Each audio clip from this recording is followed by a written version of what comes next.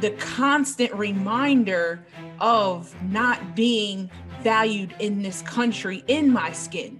So why should I look at this instance as a patriot when we have never been valued as a citizen? Welcome to the Heart of the Matter in Black and White with Becky Holloway and Essence Rebels. As we kick off season 2, we wanted to explore some hot topics and highlight the influence of race. All right, Becky, we are back and we are ready and excited to start season 2. I am so excited. Yes, we are so appreciative of so many of our listeners that have reached out to me personally, and I know to you as well. Like, when are you coming back? When are you coming back? Well, here we are. We are back. We are back, baby. We needed to take a breath. There was a lot going on in both of our lives, and a lot has happened in the country. And we started with like a not too long list, and then we just keep adding things. So this could be a long episode. I don't know. We'll see where it goes. Exactly. Okay. So today we talked about wanting to dip into some hot topics or current events that would allow us to tap into a lot of different areas that brings about the topic of race in the news. 2020 was a long year, and 2021 doesn't look like it's going to be any shorter. So the first topic we wanted to discuss was politics. And I am so honored and happy and just filled with all kinds of emotions that we now have the first Black female vice president of the United States of America. It's amazing. Let those words just simmer in your spirit. It gives me chills. Yes. And one thing that you and I constantly comes up is your advocacy for females and my advocacy for Black females and the Black community in general. And that intersectionality continues to rise. And Kamala Harris highlights that through this accomplishment like no other. And go ahead. No, she's just a remarkable individual. And I remember chatting with you about her a while ago, like back when she was in the mix to run for president. And I remember talking with you about some of my reservations about her, but she has won me over. She really has. I've kind of been on a journey about it.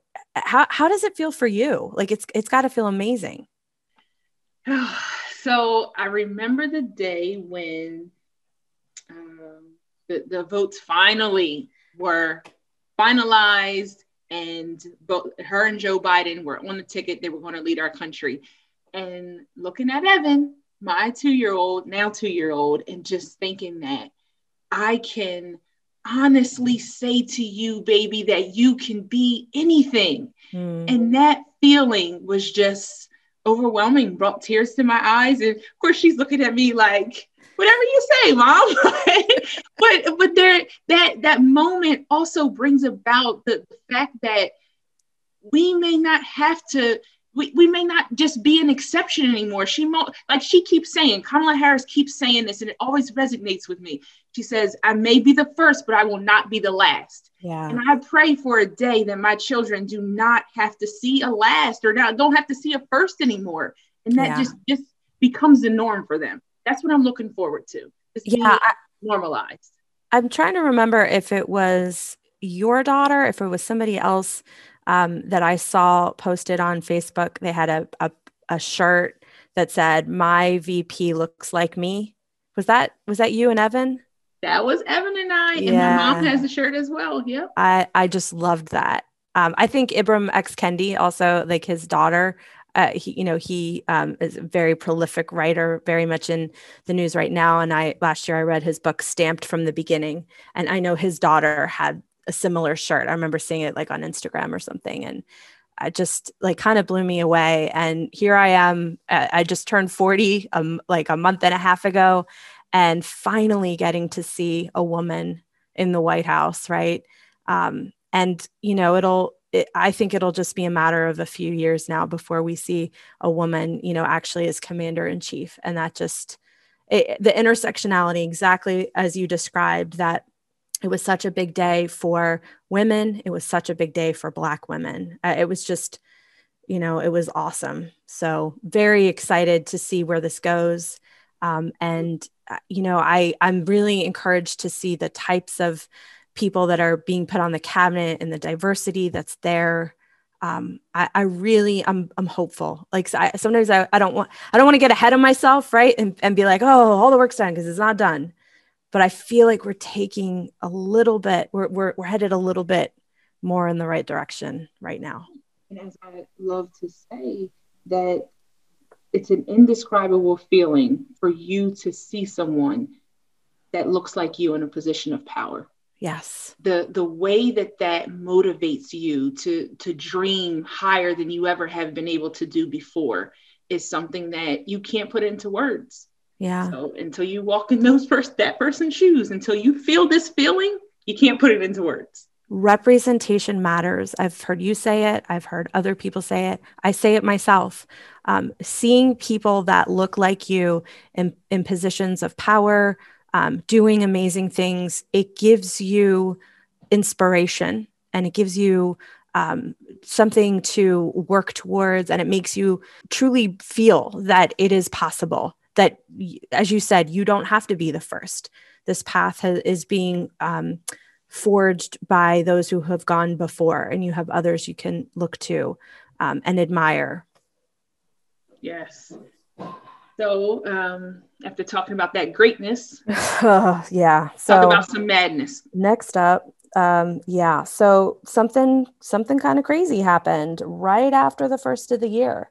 And I know it may feel at this point like I guess it's almost been about 2 months now, but I still think about it regularly. And there's hearings going on right now about it, the insurrection at the Capitol. A couple of things stick out to me with regard to this.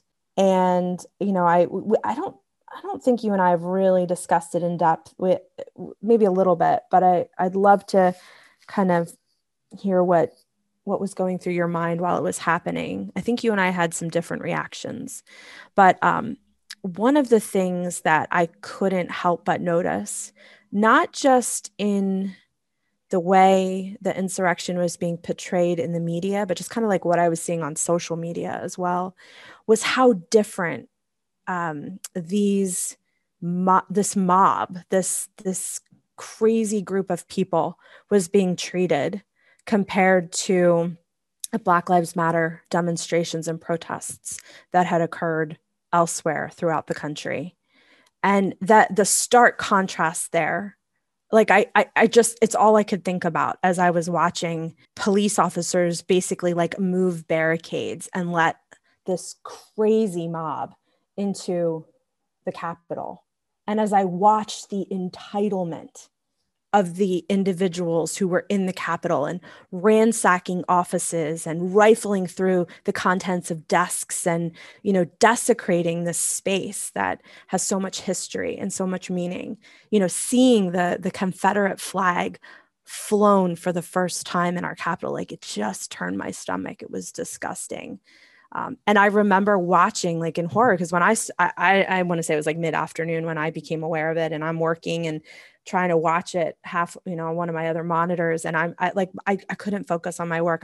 My heart was like racing, and I was fearful. Like what I couldn't understand is, why are they not doing something to these people? Where is the pepper spray? Where are the rubber bullets? Where are the riot police? What's happening? This is a riot.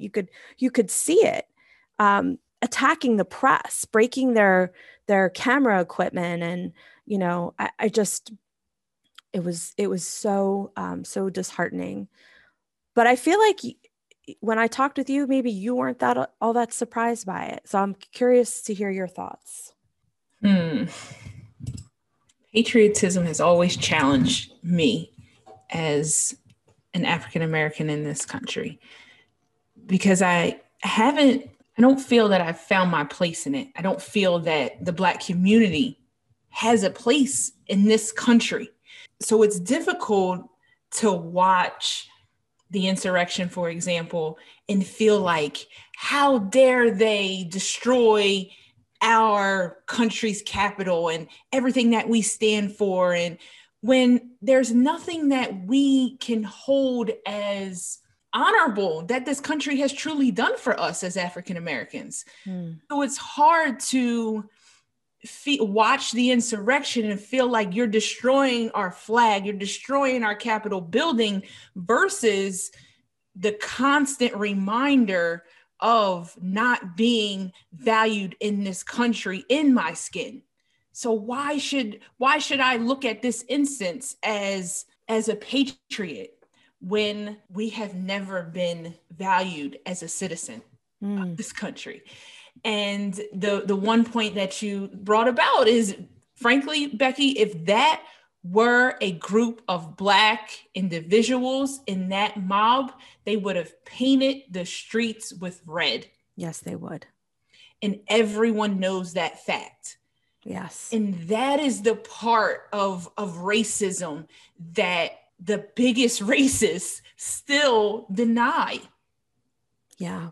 And that's the core that you and I have been trying to get to. On first, you can't be in denial of what is happening. And if you are in denial, then how racist are you really? Like, even more than you're willing to even admit to.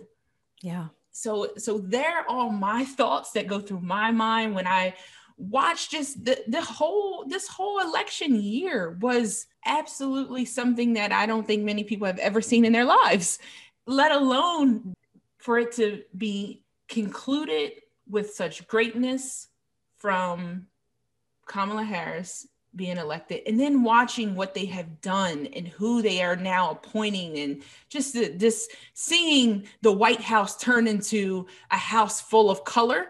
That has been phenomenal. And then watching that insurrection, just watching it like, yep, we're not surprised. I'm not surprised. Yep. Here we go again. Yeah.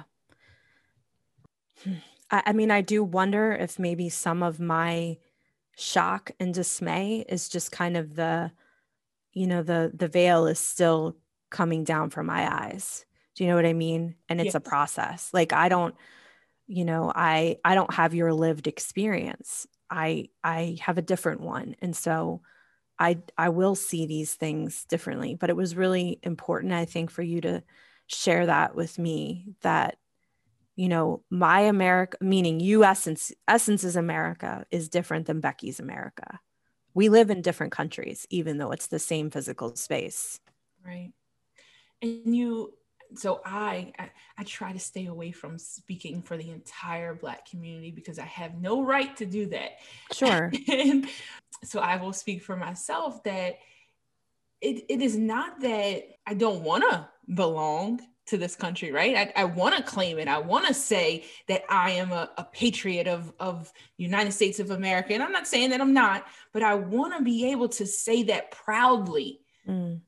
But after years of watching and feeling and being a part of the disrespect, the pain, it's hard to do it. It's hard to just say, okay, Joe Biden's in, Kamala Harris is in, I'm all in now. You still have to protect yourself and protect your heart and protect and be knowledgeable and not forget the things that have been done, and just hope. Like you said, all we can do is hope now that these changes that we're watching unfold are for the best and that they're going to be long lasting. Yeah. And be like constant students. I would say this for all the white people listening, like, you need to be a constant student of this subject and constantly be questioning your automatic assumption about something, because more than likely you've been socialized into thinking the way you think, and you need to question that. Right. Yep. Transitioning into our next topic, I think it goes smoothly when you talk about the distrust and the pain that has been embedded in the Black community when you talk about healthcare and going through COVID, right? Horrible, horrible, crazy year for everyone on every single level, whether they want to admit it or not. Babies are affected by this pandemic. elderly, every single person has been impacted in some way by this virus. Yes. And now that the vaccine is out, that brings up again the distrust that the Black community has and the fear that we have about vaccines and about medicine in general. And you and I covered that when we discussed it on our racism in medicine episode. And I think that, I hope I'm saying her name correctly, Dr. Eugenia South. She's a Black female assistant professor for emergency medicine at UPenn. I think she captured something I had been feeling and trying to say. Now, she's a Black doctor, and she said that at first she was skeptical of getting the COVID vaccine for many reasons that several Black Americans are fearful and distrust it, and we can get into that. And then her mind was changed.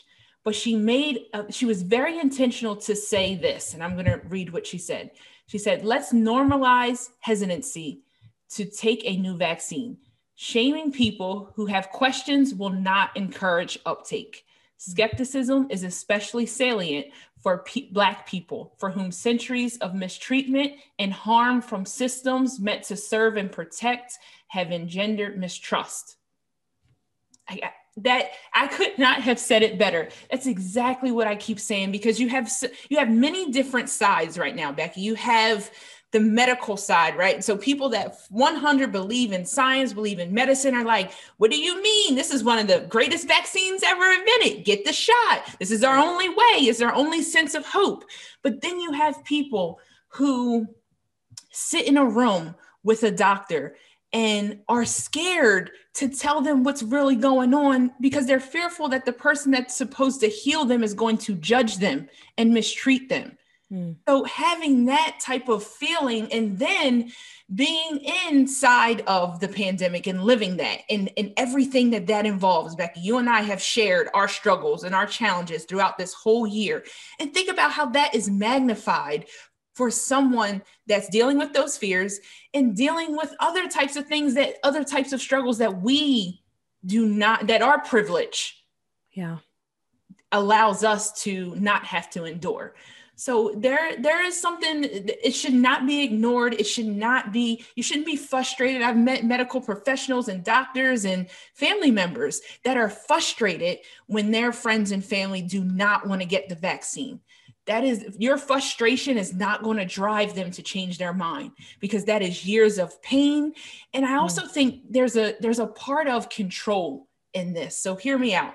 I think that when you have been mistreated for so long and then mistreated for so long, and there is a glimmer of hope or a glimmer of opportunity, let's say, you are the pain runs so deep that if you have the ability to control this decision, because everybody else has been controlling you, your oppressor has been controlling you for so long, then I'm going to stand my ground and make this decision myself, because this is the first decision that I'm able to control.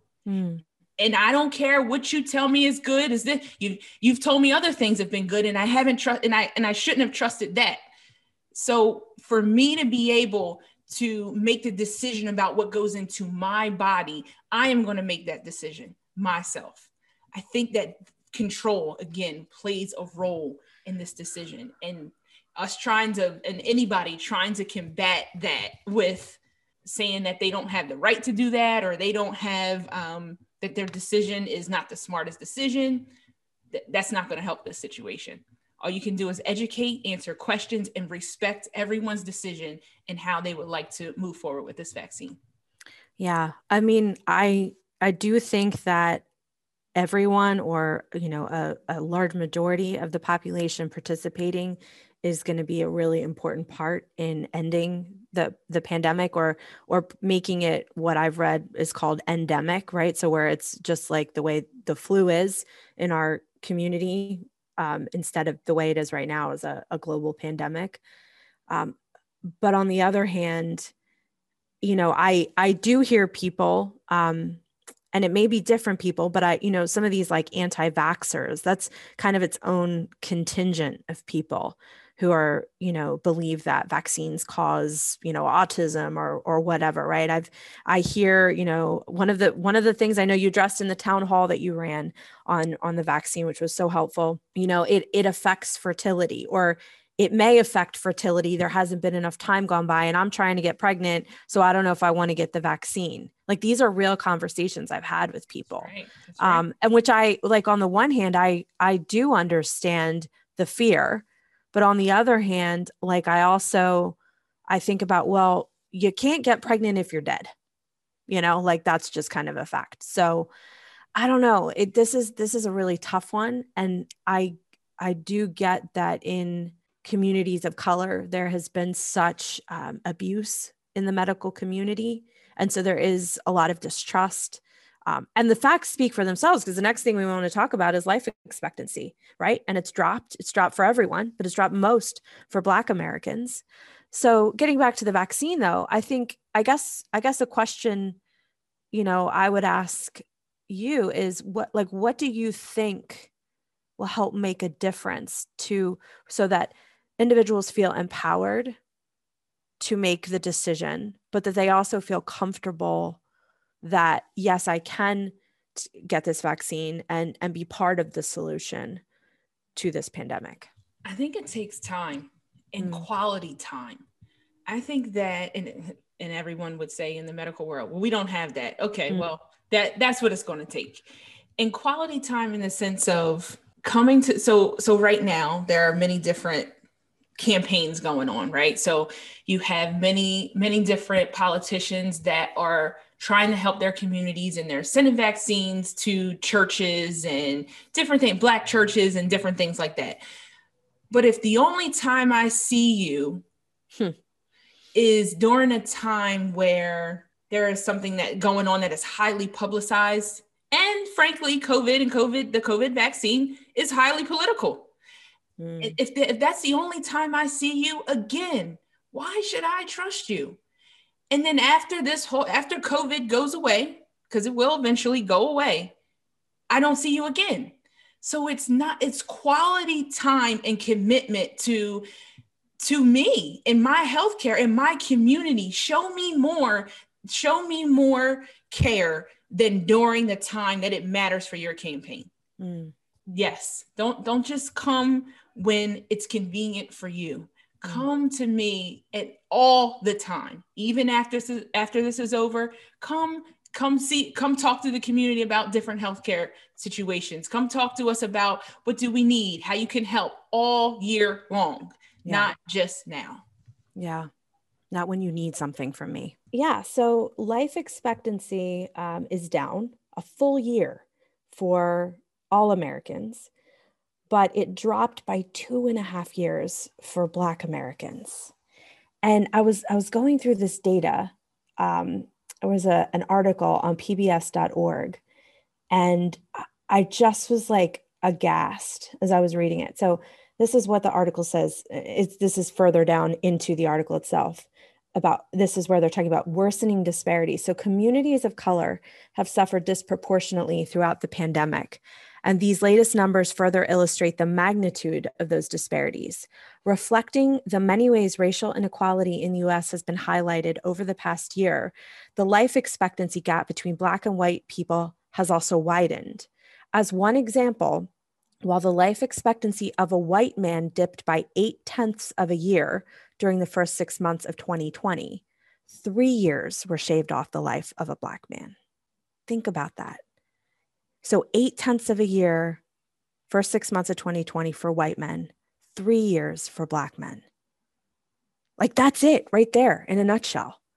That is the two different Americas that we live in. Wow. And it has not dropped that low since 1942 during World War II, when the American lifespan dropped by 2.9 years because of that war. And this life expectancy rate, is this based on health? It is based on the number of deaths in the last year compared to the year prior. Okay, death, it doesn't have to be natural causes. This is like total deaths. Gotcha. All death rate. Yep. Yeah. Makes clear sense to me. Yeah. Which with the only differentiator being this year we were in a pandemic. Last year we were not.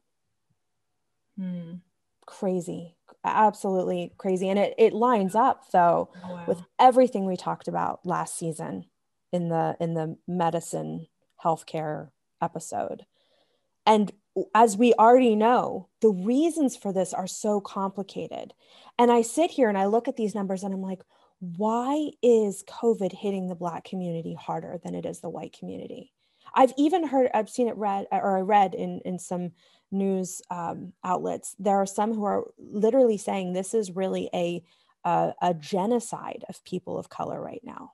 You know, taking different areas of the country where, you know, something, I think DC was an example, something like, you know, 85% of the people who died of COVID in, say, like the last 2 months were, you know, Black or Latino, which meant, you know, that only 15% were white. Like, that's crazy considering white people make up so much more of the population. Like, it's insane. Right. But if you think about the things that help you to survive or not catch this virus at all, are things that are extremely difficult to do in the Black community. For instance, you have to stay 6 feet apart, right? Yeah. Think about the close proximity of the communities of primarily Black communities. Like, think about that. There, you got row houses, you got like that. That's not necessarily something that's easy to do when you live in that environment. Yeah, if you're in an apartment complex and you're touching doorknobs and railings and things that lots of other people are touching. Yeah, right? And also you have to go to work. You have to make money to support your family. So being out of work is not even an option. So you have to go around people, around the public every single day. So there's another avenue for you to get the virus. So not being able to socially distance, not having the money to ensure you get the healthcare you deserve if you do get sick, not trusting the healthcare you do have if you do get sick. So all of those different factors play into why those numbers make sense. They should not be that way, but they make sense.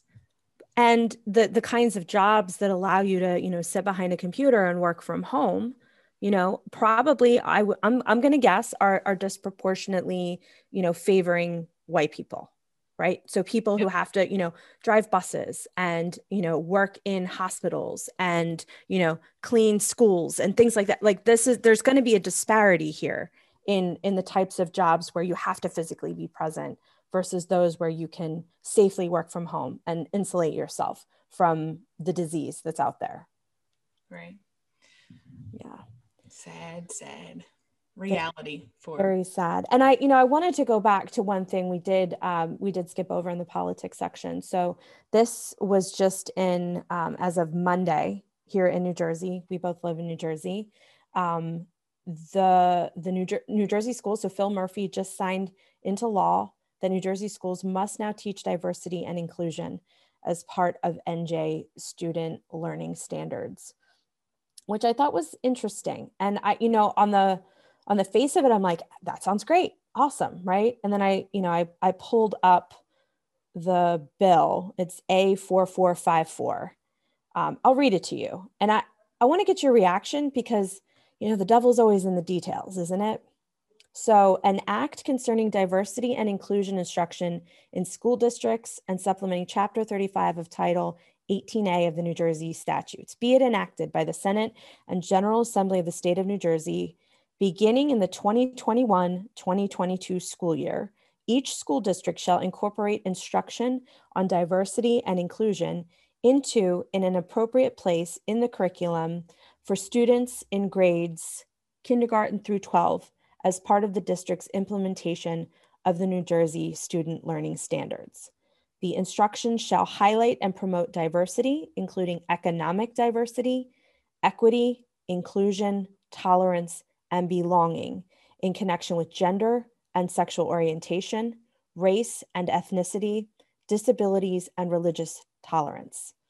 Examine the impact of the unconscious bias and economic disparities and economic disparities have at both an individual level and on society as a whole, and encourage safe, welcoming, and inclusive environments for all students, regardless of race or ethnicity, sexual and gender identities, mental and physical disabilities, and religious beliefs.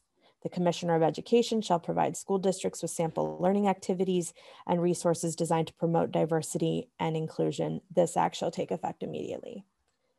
So, I mean, on the face of it, it sounds good, but I don't know. I'm feeling a little ambivalent about it. What do you think, Essence? The last part that you read said that they will be providing examples. That's what it said here, that the Commissioner of Education will provide sample learning activities and resources designed to promote diversity and inclusion. I don't know. I think in the first couple of sentences, you said something about appropriate, right? You must find the appropriate place to incorporate this. So as many bills are, is this a bill or right? Yeah, it was a bill, right? And so now it's been signed into law. Yeah. As many bills do, it's very gray. Yeah. And democracy can be very always trying to find the sweet spot to not sound like you are mandating people to do anything.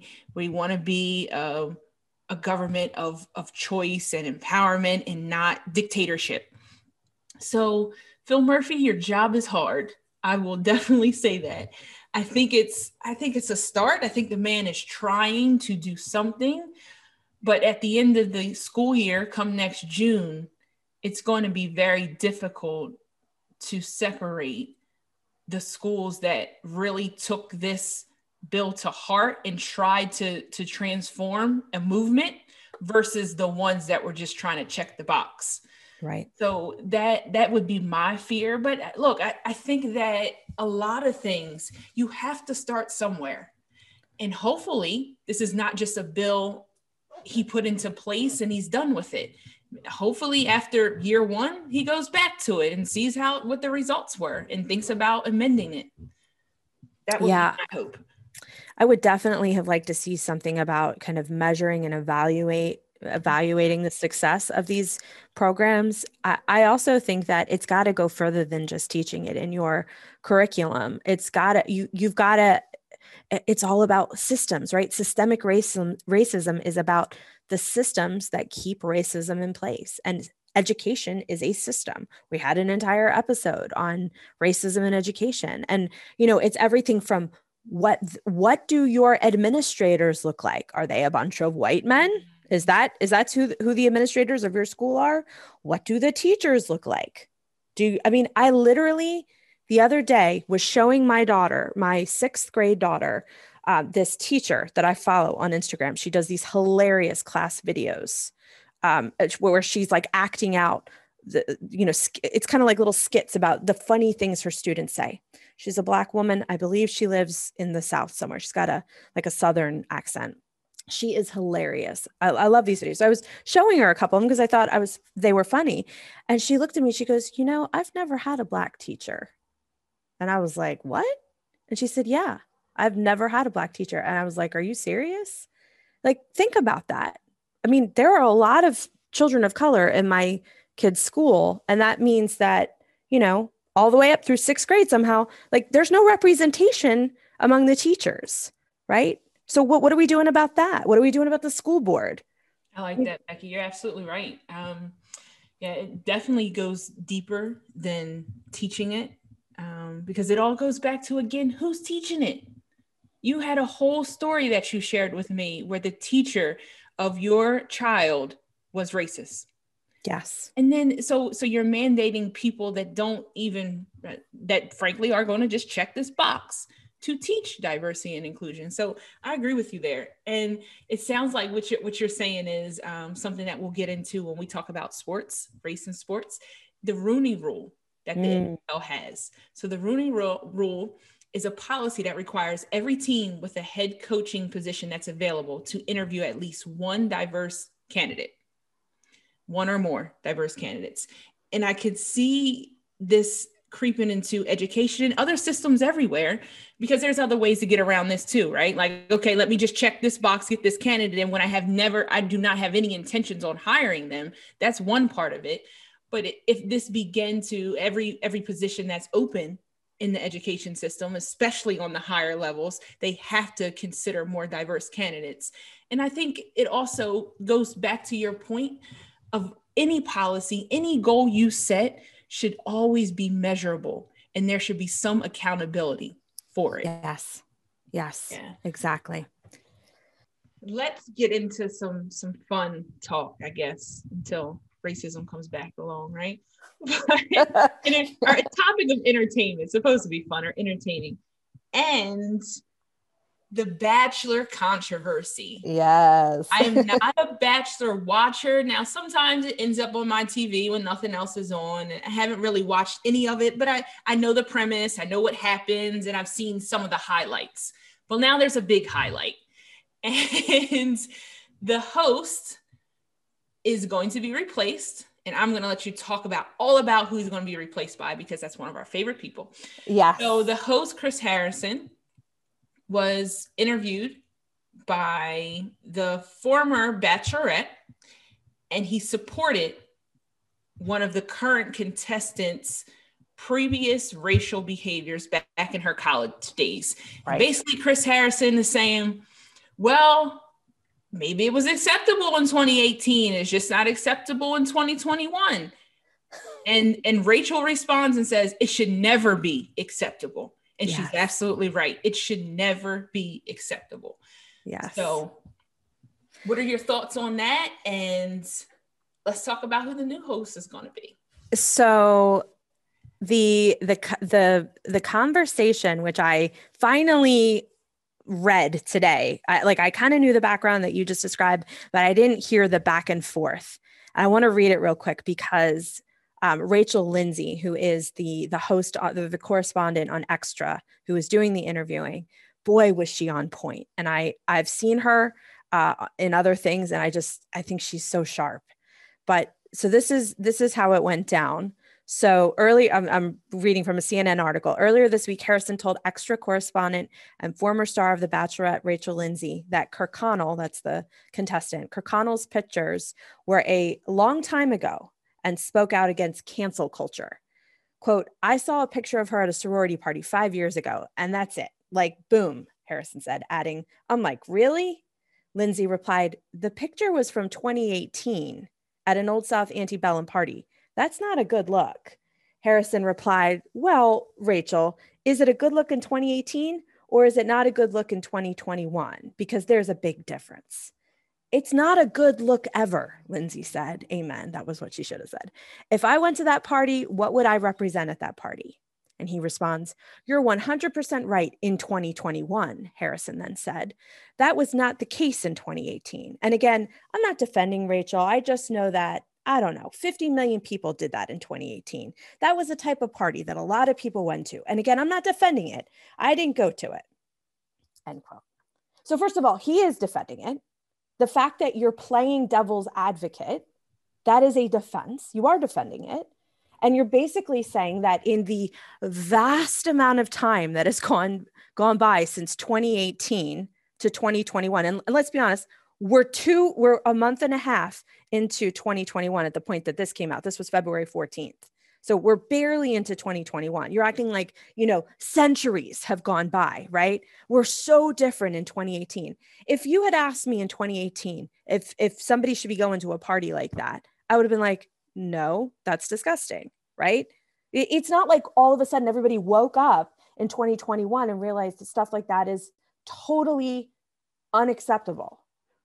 So the good news is that the new host, at least for the end of the show, is going to be our man, Emmanuel Acho, which when I saw that, woo! I was so excited because that man is incredible and has in many ways been part of the inspiration behind this podcast.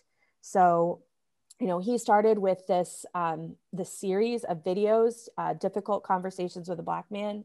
And there's actually one of the episodes I haven't watched yet where he sits down and he talks to an entire police force. I don't know if you've seen that one, but Wow, no, I can't have wait to not. watch it. It's a white police force that does policing somewhere in California where something like only 3% of the town population is Black. So I just know he will handle it with such grace and thoughtfulness. He's so he's just such a great force in this cause, the cause of racial justice.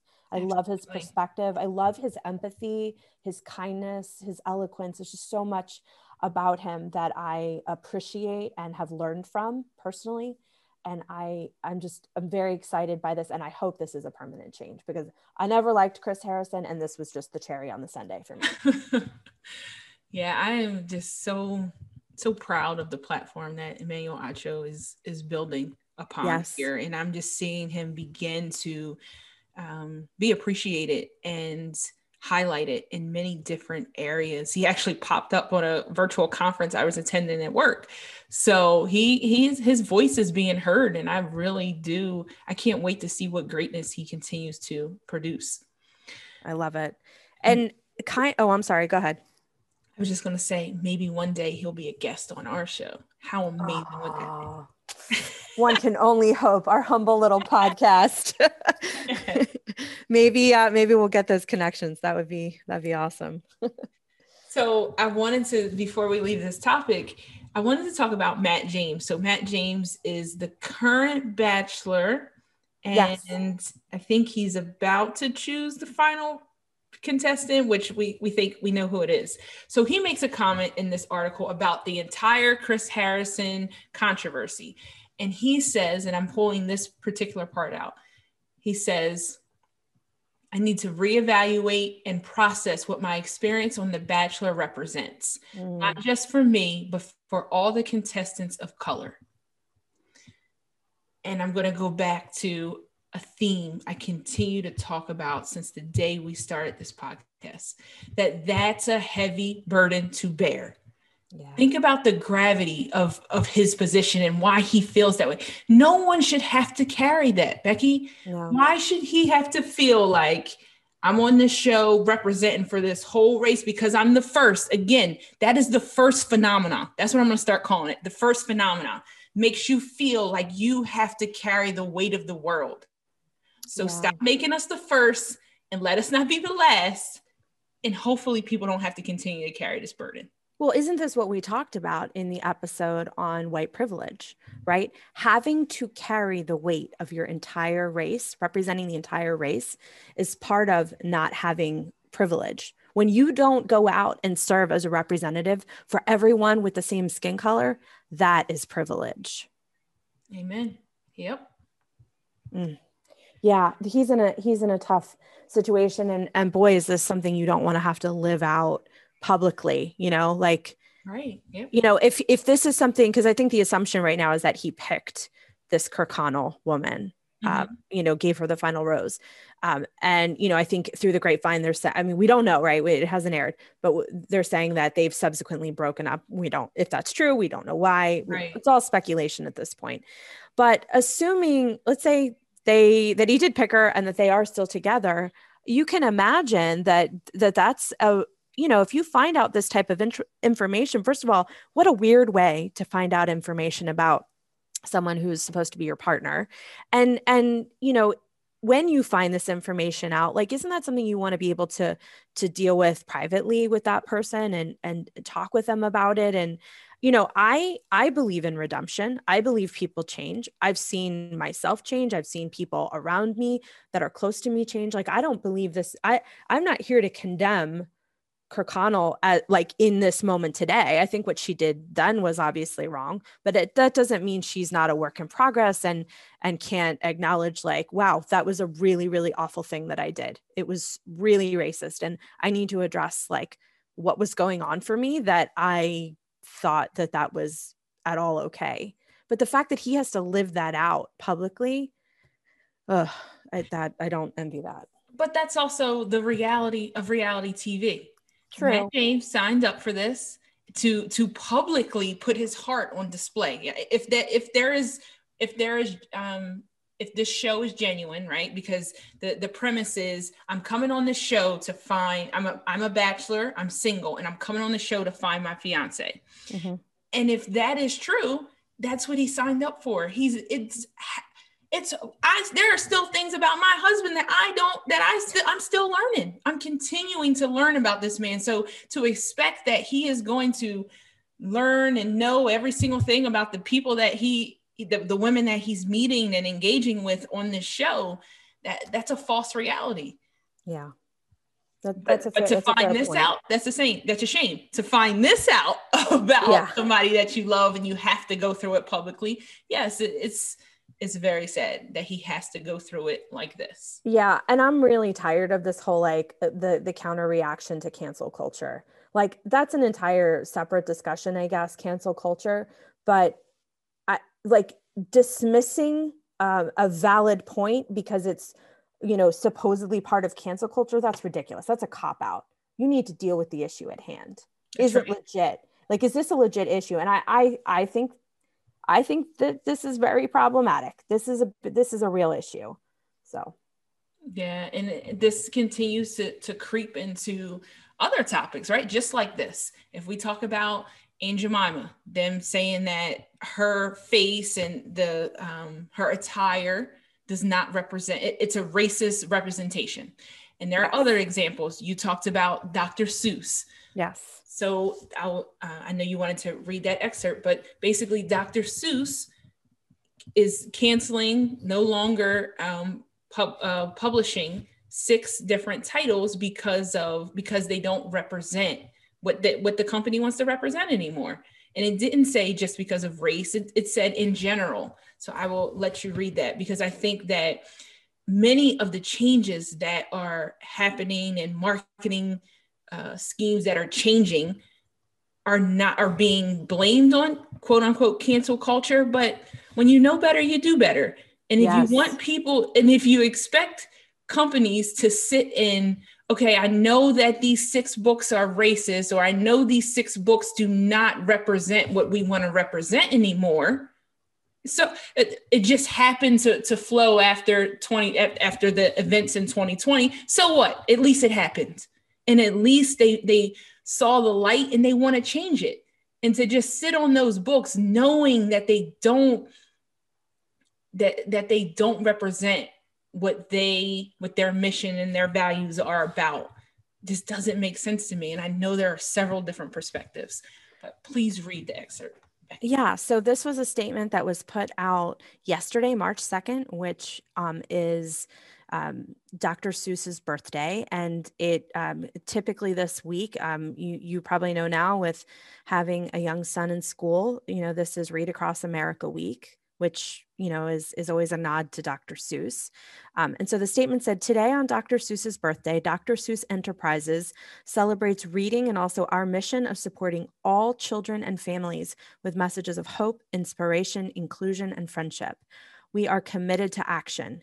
To that end, Dr. Seuss Enterprises, working with a panel of experts, including educators, reviewed our catalog of titles and made the decision last year to cease publication and licensing of the following titles. And to think that I saw it on Mulberry Street, If I Ran the Zoo, McGilligot's Pool, On Beyond Zebra, Scrambled Egg Super, and The Cat's Quizzer. These books portray people in ways that are hurtful and wrong. Ceasing sales of these books is only part of our commitment and our broader plan to ensure Dr. Seuss Enterprises catalog represents and supports all communities and families. First of all, I love this statement. I love it because it is proactive, not reactive. This is not a, oops, Dr. Seuss Enterprises got caught with something, their hand was slapped, and they had to put out a reactionary press release saying, we feel so bad and we've learned from this and we're sorry if we've caused you pain. How many press releases have you seen like that? How many statements have you seen like that? This was them stepping forward on their own saying, listen, we control the Seuss catalog. And we do not believe that these books are consistent with our mission as Dr. Seuss Enterprises. And so we're not going to publish them anymore. No one's mandating it. No one's telling us. We decide because we can.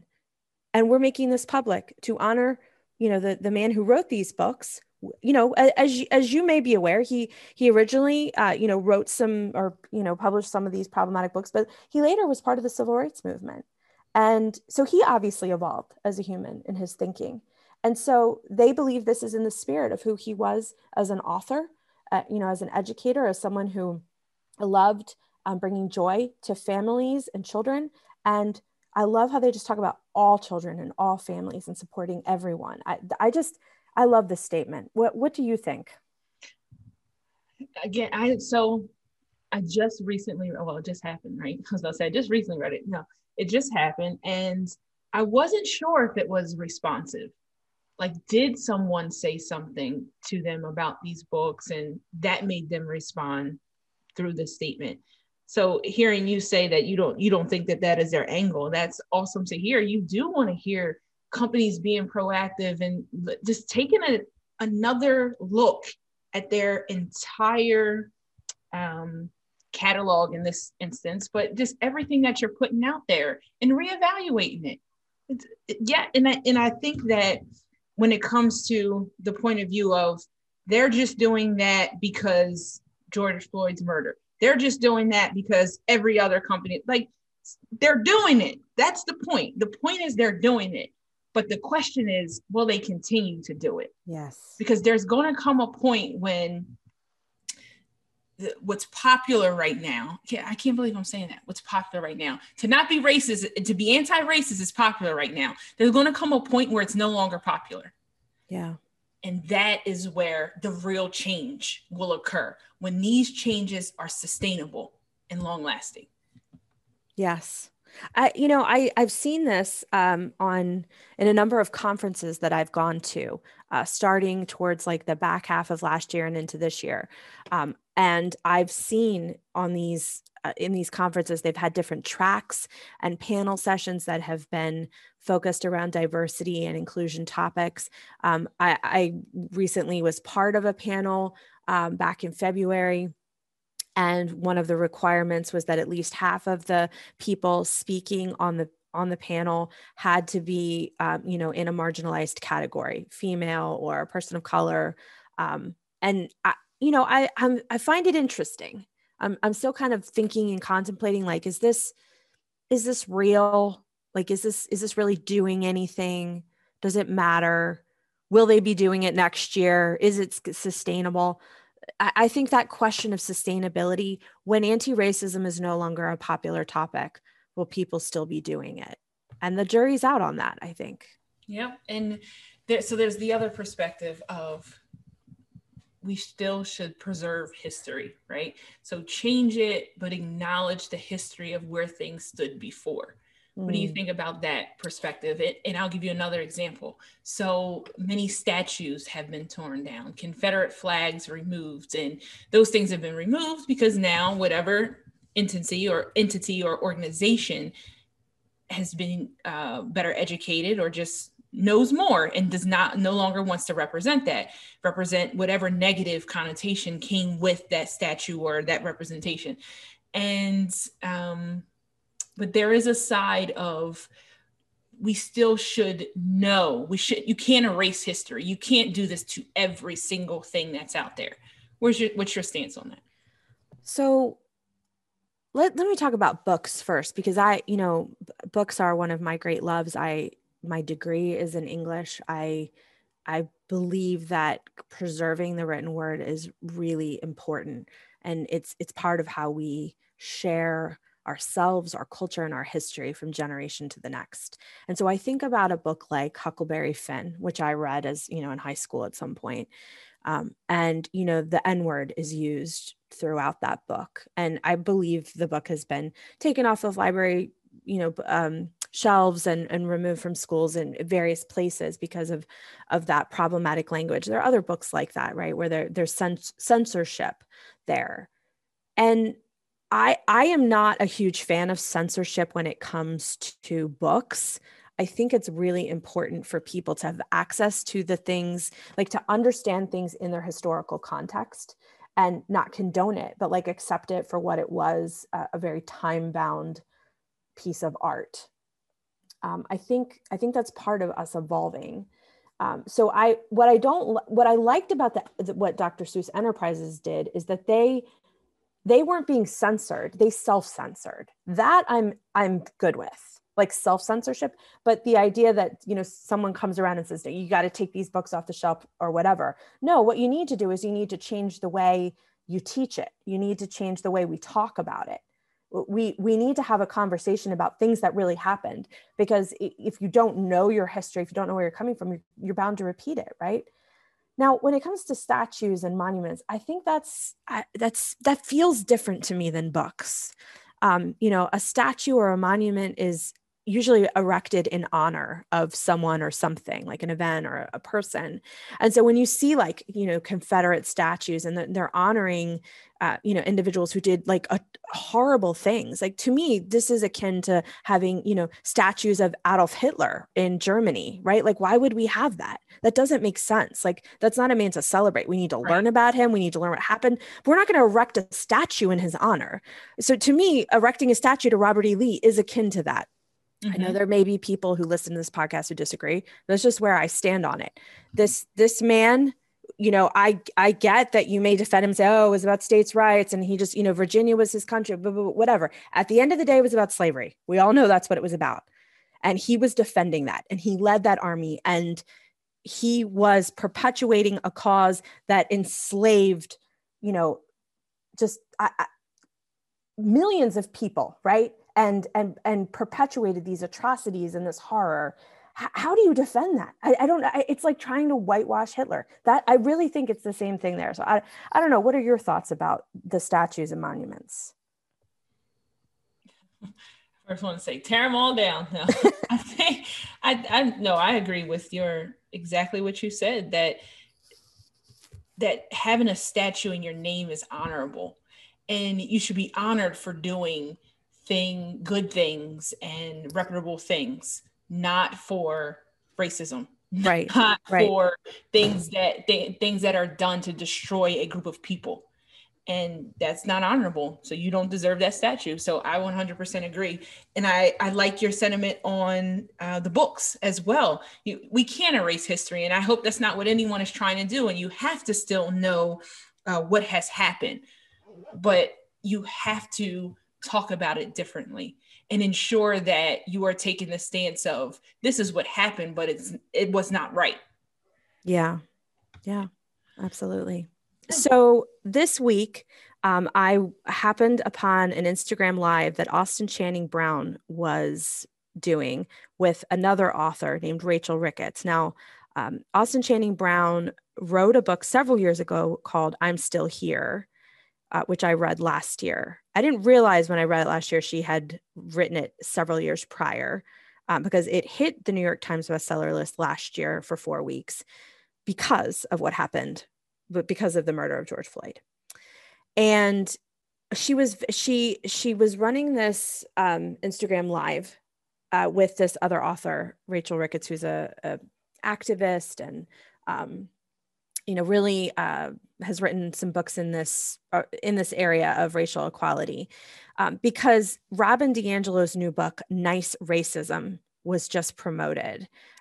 It's about to come out. Now, for those of you who recognize the name, Robin DiAngelo wrote a book called White Fragility. That's the book that, all the white people have read. I include myself, right? This is the book that talks about sort of the quote unquote benign version of racism that often exists, where, white people they literally can't handle anything that disturbs their racial equilibrium. And they just, they cry and they yell and they get really upset because the worst thing that you could be called is a racist. And we've talked about this last season. That's not the worst thing you could be called, right? There's worse things. So this new book is coming out, Nice Racism, and Austin Channing Brown was really negative about it. And I was a little taken aback because in many circles, white fragility is viewed as kind of like the Bible for what white people need to do to not be, covertly racist. And I learned a lot from the book, and there were things I agreed with, and there were things I thought were a little off and didn't quite agree with, but I was surprised at her visceral response. And she had like a 1 hour live on this. I wanted to listen to it because I wanted to get the perspective of these two Black women who were so against it. And this is what she said.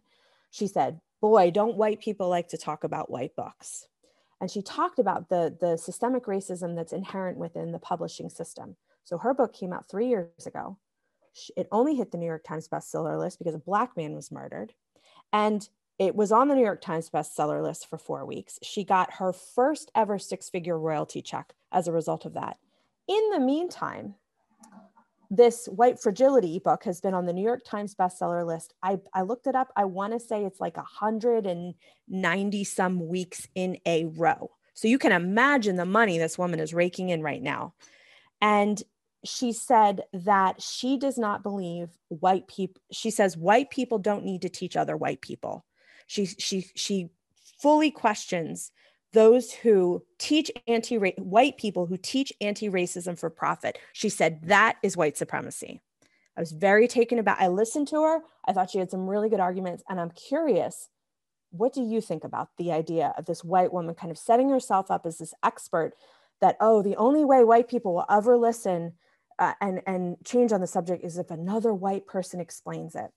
And Austin Channing Brown said, if you're not going to listen to me as a Black woman, you're not going to listen to anybody. You've already decided. What do you think? So Robin DiAngelo is saying that the only way to change the racism and do anti-racist work is by white people teaching other white people? She doesn't say that explicitly. It's sort of the subtext of everything she says. It's like, hold up, let me translate here for you white people and explain how you actually are racist, and you're going to listen to me because I'm a white woman. She doesn't say it explicitly. It's just the subtext. And also another question before I respond. Austin Channing Brown, I understand she's a Black woman. Rachel Ricketts, who wrote the White Fragility book? Robin DiAngelo wrote the White Fragility book, and now is coming out with this new book, Nice Racism. And Austin Channing Brown takes particular issue with it because in Austin's book called I'm Still Here, she has a chapter called Nice White People. And it's a great chapter. So good. Where she talks about exactly this sort of brand of benign racism, you know, where you're actually super racist, but you think you're just a nice white person. And so she feels that we need to be listening to other people in the Black community to be learning and understanding this, because that's the lived experience of those in that community. It's kind of like a man telling you, Essence, what it's like to give birth to a baby. He will never know what that's like. Yeah. So I think there is space for both perspectives. And I think both forms of communication need to happen for sustained success. So what I mean is, I think that there is a place for an oppressor to ask those oppressed upon what their perspective is, how they'd like to move forward. But there is also a space where, let's say, those committed to anti-racism and those not committed to anti-racism, they hear each other better than those who have been oppressed. Like, I think that there's a space for white people to talk to white people, Black people to talk to white people, the ones that are willing to listen and be engaged with that on both ends. And there's also a space for Black people to talk to Black people. So I think there is a space for you to talk to your own. So there's lateral communication that needs to happen. And then there's communication that needs to happen with other races as well. So I disagree with Austin Channing Brown in that realm, because I think it needs to happen everywhere. And if Robin DiAngelo is saying it needs to be a one-way street and Austin Channing Brown is saying it needs to be a one-way street, I disagree. Okay. Now, the other thing, though, Austin Channing Brown is saying that basically, Robin DiAngelo, you are, and I will quote, profiting off of the detriment of others, right? Yes. So she's profiting off our pain. Yes. And that's what Austin Channing Brown is talking about. Yes. However, that could be an assumption that Austin Channing Brown has. We don't know Robin DiAngelo's heart. And it is not to blame her that she found the secret sauce and it's working. So if the woman's heart is pure and she's able to impact and change lives for the better, then I don't think there's any criticism that belongs there. She just happens to be really successful at it. I don't think that is something that she should be blamed for.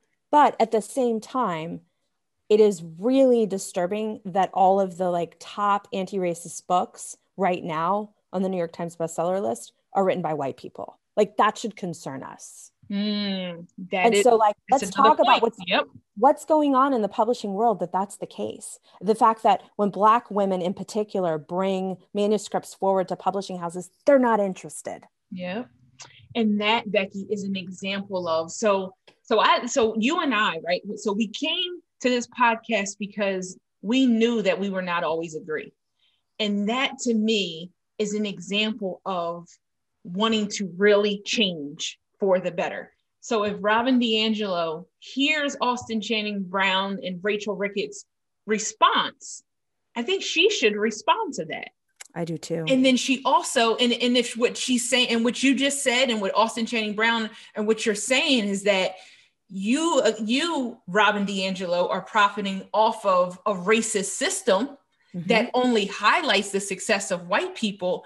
And if you really are committed to doing this work, Robin, then you need to call that out. Yes. And they said she could have had a Black co-author and she didn't. Oh, she could have included a person of color. And right, exactly. Yeah. She's the only author on that book, right? So there were opportunities that she could have been more collaborative and intersectional, and she wasn't. Thank you for listening to The Heart of the Matter in Black and White. Please join us next time when we will be discussing racism in sports.